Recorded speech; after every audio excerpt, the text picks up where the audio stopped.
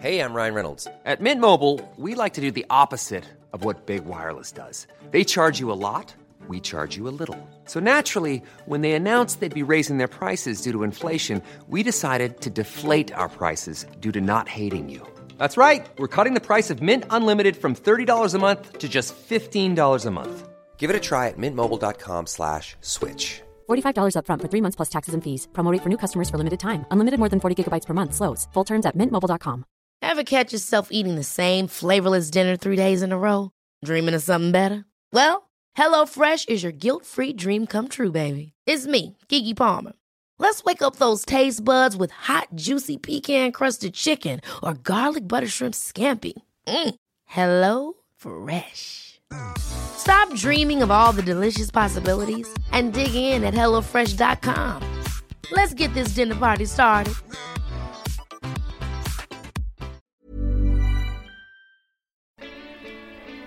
You need to know exactly where your food's coming from. That's the clientele that write the menu every week. Keeping your eyes open and your ear to the ground, essentially, and listening to what people are growing. The integrity, that provenance, that ability to not just know where something came from, but to really know the ins and outs of how it was raised is really important. G'day there and welcome to another Quicksand Food Connection podcast. This is the Capital Cookbook 3 edition and my name's Stefan Postuma. Today I talk with Nick Parkinson. Nick is the head chef and owner of Hopscotch Bar in Braddon and Young and Frisky in Gungahlin. Hopscotch has become a mainstay of Braddon in the few years that it's been open. It serves as a local pub to a lot of people. It really gets the community involved with activities they can take part in and also events that they have on, and they've got a fantastic pub style menu with a little edge of sophistication that's attributed to the Argentinian wood fire grill that they use in their kitchen. Nick gave us a great pork belly dish from Hopscotch for the Capital Cookbook 3, and then we go on to talk about Young and Frisky, which is a fantastic local pub in Gungahlin. There he's concentrated on his Frisky fried chicken, which is an American staple and sort of yet to be found and perfected in Canberra. So he gave us his recipe for the fried chicken to the Capital Cookbook 3 also. It's interesting getting an insight on what it's like to run and open a bar and try to choose a menu that's suitable for the different clientele you have.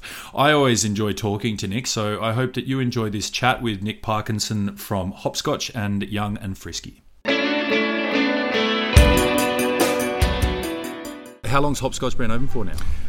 So Hopscotch has just gone on 2 and a bit years, so August 2014 we opened up. Yeah, nice. So just before summer. Yeah, sweet. And really, it really timed it right from my perspective in the sense that Braddon was booming in a sense of restaurants and cafes, but the bars along this strip here are places like Civic Pub or Knightsbridge that have been here for quite a long time, and Hopscotch has kind of timed it perfectly to be a venue where people can come before or after they go to dinner or come here for dinner, and you've got that sort of. It feels like a local, like it feels like a pub that you can keep coming back to all the time. But in terms of your menu, it's doing pub classics and interesting things, but doing it in a slightly more sophisticated way than your sort of standard Aussie local. Yeah, that's right. I think when we originally opened, we sort of wanted a concept that reflects Hopscotch through our food just as much as it does through the hops, being the beer and the scotch. So we imported our Argentinian grill, which was built in America, and that was a huge game changer for us, because it gave us the sort of the ability to introduce something that Canberra hadn't seen before, but also the ability for chefs working in pubs to have fun with the food. It's changed quite a lot from since we opened Hopscotch, from your usual suspects of schnitzels, parmesanas, sausages and onion gravy as such. We still do have those, but by introducing this wood-fired Argentinian grill, we just started having a lot more fun with food and being able to do that to the masses. We're a 300-person occupancy here, so it was very hard at first to do something different from your usual pub fare, and be able to create something that was really of a high quality, but we could produce it to the masses. Yeah. Working with the wood-fired grill has been amazing. I mean, we use ironbark and red gum, and we burn that to impart this beautiful smoky flavour onto all our meats. Yeah, it's a great feature of the kitchen, and I think that chefs that I've worked with in the past, I've worked in pubs before as well, and chefs like being creative and like being able to have fun, like you say, in the kitchen. So it's just as much a benefit for the chefs to be able to have some equipment in there that is challenging to use at times and allows them to be a bit more creative with what they're putting on the plate, because just pumping out parmesanas and steaks all day can get a bit monotonous. Yeah, definitely. It does become very stagnant. What you can do with that grill is endless. You can still do your usual fare, your usual pub fare on it, but it also gives the chefs a lot more, free reign with the food, meaning that they sort of can braise meats, they can sous vide meats, everything that fine dining chefs have been taught, but they can also then transfer that onto the grill. So, we cut a lot of time out of our cooking by sous videing overnight, and then getting it to the cuisson or the temperature that we require, and then putting it over the grill for 5-10 minutes to impart that flavour that we discussed earlier. If this grill was in anywhere, larger environment, it wouldn't quite work. We've been very smart about how we cook our meat sous vide and then transfer it on the grill. The idea with these grills is to cook meat from raw. We don't unfortunately have the luxury of that, because customers don't want to wait an hour for a 500 gram ribeye, but they will happily wait half an hour for it. Yeah, I mean, you've got to put systems in place to make it all work for you. But I think that's the skill of a good chef. Like, it's not always possible. Like you say, customers don't want to wait an hour, and you have to find the balance. But just having that there and being able to put some nice smoke on a product, just finish it up just before you serve it, it's just beautiful. So then, talking about the grill and the food that comes off it, the pork belly that you gave us for the cookbook, do you want to just tell us a bit about your thinking behind that dish? Yeah, sure. So the thinking behind I think the barbecue pork belly was a combination of skills I've learnt in the past when I was working overseas. So it's got some French characteristics of it, some traditional sort of cooking methods there, but it's also taken on sort of the hopscotch-esque side of things by making a sort of what's generally a French dish, a roast pork belly with pork crackling, some Paris mashed butter, and some green beans. By smoking it on the wood-fired grill, we've incorporated sort of my American ideas there, and putting it with still a French jus, but mixing this really heavy, ballsy American barbecue sauce through it, which seems to just harmonise together. Yeah, nice. For people out there, what's the trick to getting perfectly crispy crackling? What's the trick? There's many tricks. I've tried and errored this over the years many times. I've found the best way to do it now is to get your pork skin straight from the butcher. You want to salt it and salt it and salt it. The more salt you put on sort of draws the moisture out of the pig skin as you're cooking it. So by putting a lot of salt on there, you're drawing the moisture out. The moisture then evaporates during the cooking process, and you're sort of left with this crispy, crunchy, porky deliciousness at the end. Once that comes out of the oven, I think it's about half an hour that we put it in there for. Then you take it out, let it cool, and there's a big fat layer that's stuck on the skin from the underbelly side, and we just scrape that off, and that seems to give you this wafer thin, crispy crackle. Mate, it's everyone's favourite thing, isn't it? Oh yeah, everyone loves it. I guess the other thing I notice about hopscotch is the community that you've sort of built, in a sense. Like, it feels like a place where you can just go to hang out. Like, you can just go and have a beer or two on a Sunday afternoon and play some ping pong, or you can come here, you've got trivia and meat raffles and all the stuff that you'd expect from, like, the traditional local pub, the Australian local pub. was a place where it was just a no-brainer for people to go after work, because that's just where they'd go and meet up with their friends. And it seems to me that you've created that atmosphere again, but in a bit of a modern way, and maybe catering to a bit of a younger audience. Was that a bit of the theory behind the concept? Yeah, definitely. I mean, when we were sort of brainstorming hopscotch, what is hopscotch? What's hopscotch to us? We sort of weren't really sure about we knew what the area was, but we weren't too sure about what sort of clientele we'd attract the most. So we never set a dress code. We always said, hey, you can come in wearing, as long as you've got a shirt on your back and some shoes on your feet, then you can come in, which worked in our favour a lot for us, because we didn't sort of alienate anyone.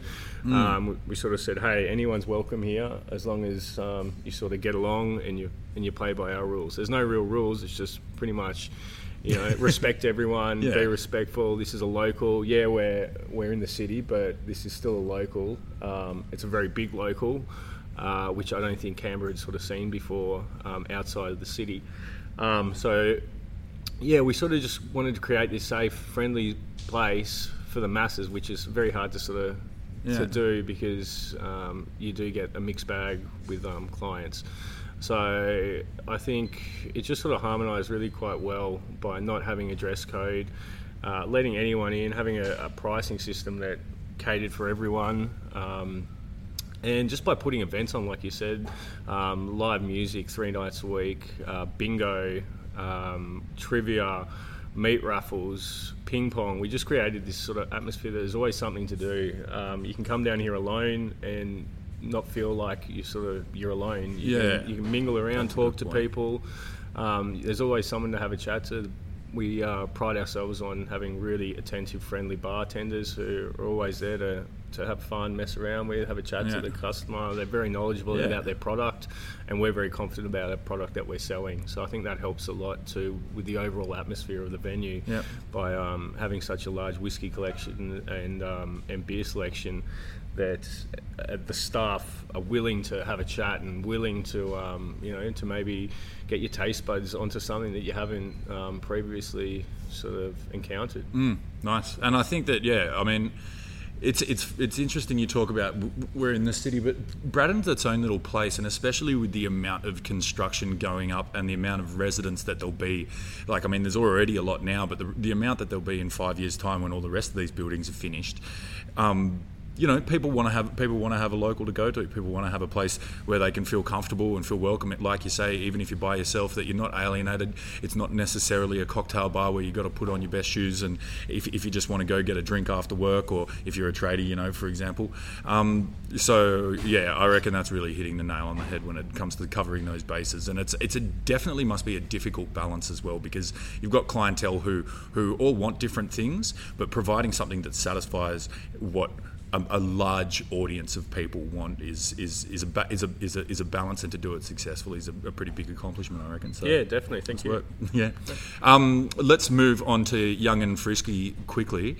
I guess to me it seems Gungahlin was sort of looking for something similar to hopscotch in that sense, a place that people can go to feel, relaxed and comfortable, and again, not trying to do something too niche that might alienate some people. Is that a bit of the idea behind Young and Frisky? Yeah, definitely. I mean, we sort of tried to follow on quite a few concepts that we originally had with hopscotch out there. A lot of things obviously had to change, being in more of a suburban area and market. The price structure was quite different. We had to sort of simplify it a little bit to cater for, obviously, families, children. It was never going to be that sort of late night bar, sort of dance venue that hopscotch sort of turns into past 10 o'clock on the weekends. But we just wanted to create a really sort of, again, safe, friendly, inviting place, but we also this time sort of catered a lot more for families by keeping things a little bit lighter, having menu items that cater for children, having children's menus help quite a lot, or more so smaller plates, and just creating a venue that that wasn't existing out in Gungahlin. Exactly, yeah. Just a just a friendly place that sort of had a standard of service and quality of food, and something again that just steps out from the comfort zone of traditional pub fare. Yeah, and I think that's cool in the sense that Gungahlin is full of young families. It's a place where there's a lot of people who want, don't necessarily want, your standard old school local that's been there for 50 years or whatever it is, but just want something that's a bit more interesting in terms of menu, but they can also take their kids there, they can go there and watch a footy game, and a place that you can keep on returning to. And so talking about the food, Frisky fried chicken's a big part of the menu. Do you want to tell us a bit about how it all came together, the fried chicken? Yeah, sure. So the fried chicken, I've been thinking about this for a long time now. It sort of hit Australia about 2-3 years ago now. And I always joke with my sister that whatever hits Sydney or Melbourne will hit Canberra 2 or 3 years later. Yeah, so you're right. we sort of we're down in Melbourne and Sydney, and Brian, my business partner, and I were over in America last year, and I was in New York and had some amazing fried chicken, something that I'd never really had before in Australia, something that just got my taste buds dancing, and it was a far cry from the KFC that most Australians are used to and know as fried chicken. So we played around with a few things, couldn't really get anything right, so we sort of put that on the back burner and thought we might just go along with pub fare until I got onto this guy about these pressure fryers, and it's what KFC uses to fry their chicken. It was it's like a pressurized cooker that puts oil through it. So basically, you're a deep fryer with this strong sealed lid, which basically cooks chicken, a whole bird in under sort of 10 minutes. Jesus! So it was a big game changer for us, something I'd never seen before or used. So we started playing around with this thing that a friend of mine had, that I wouldn't recommend anyone sort of put oil in and start frying at home. This thing was like a bomb waiting to happen, which later I found out you're not meant to use pressure cookers with oil. It proves to be very dangerous and combustible. So we got away with our lives pretty well with that one. And then sort of took it upon ourselves to go and buy the actual real pressure cooker, take a big leap, which we did, set it up, and just came up with this great, amazing product that, again, no one had ever tried before in Canberra or Australia, any of my chef friends, and they were just like, this is KFC on steroids. Yeah. So we sort of felt pretty confident about it then, but going back to being in New York, it was this sort of Southern American style, really traditional chicken joint. And I sort of had to chat to the chef, and he gave me a few little hints about what you put on the seasoning and stuff. So I went back to Australia and did this a little while ago, but just came up with our own sort of spin on the secret herbs and spices of fried chicken seasoning. So we came up with that, punched about 20 different recipes out, and then sat down like a big king's feast with some friends and just sort of blindly taste tested all this chicken. And we came up with one, it was fantastic.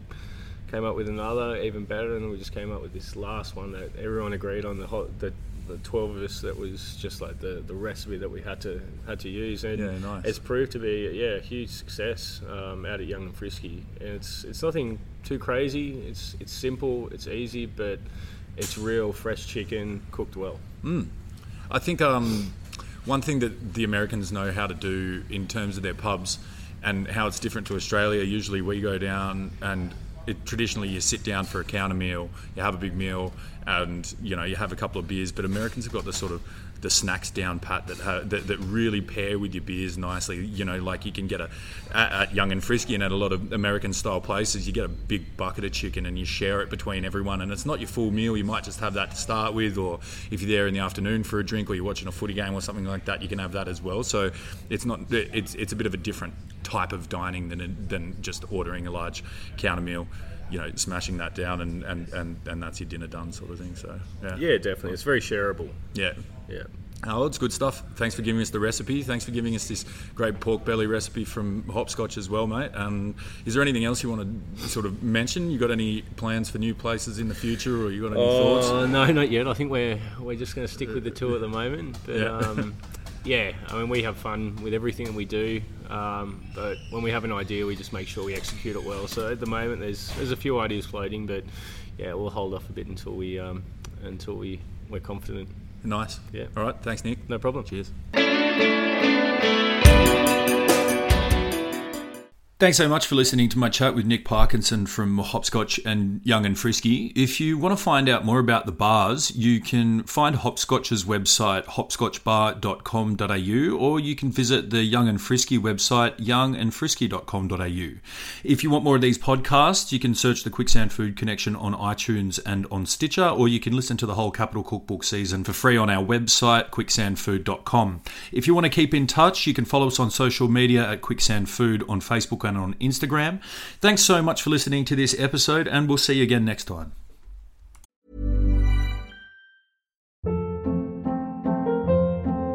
Hold up. What was that? Boring. No flavor. That was as bad as those leftovers you ate all week. Keke Palmer here, and it's time to say hello to something fresh and guilt-free. Hello Fresh. Jazz up dinner with pecan-crusted chicken or garlic butter shrimp scampi. Now that's music to my mouth. Hello Fresh. Let's get this dinner party started. Discover all the delicious possibilities at HelloFresh.com.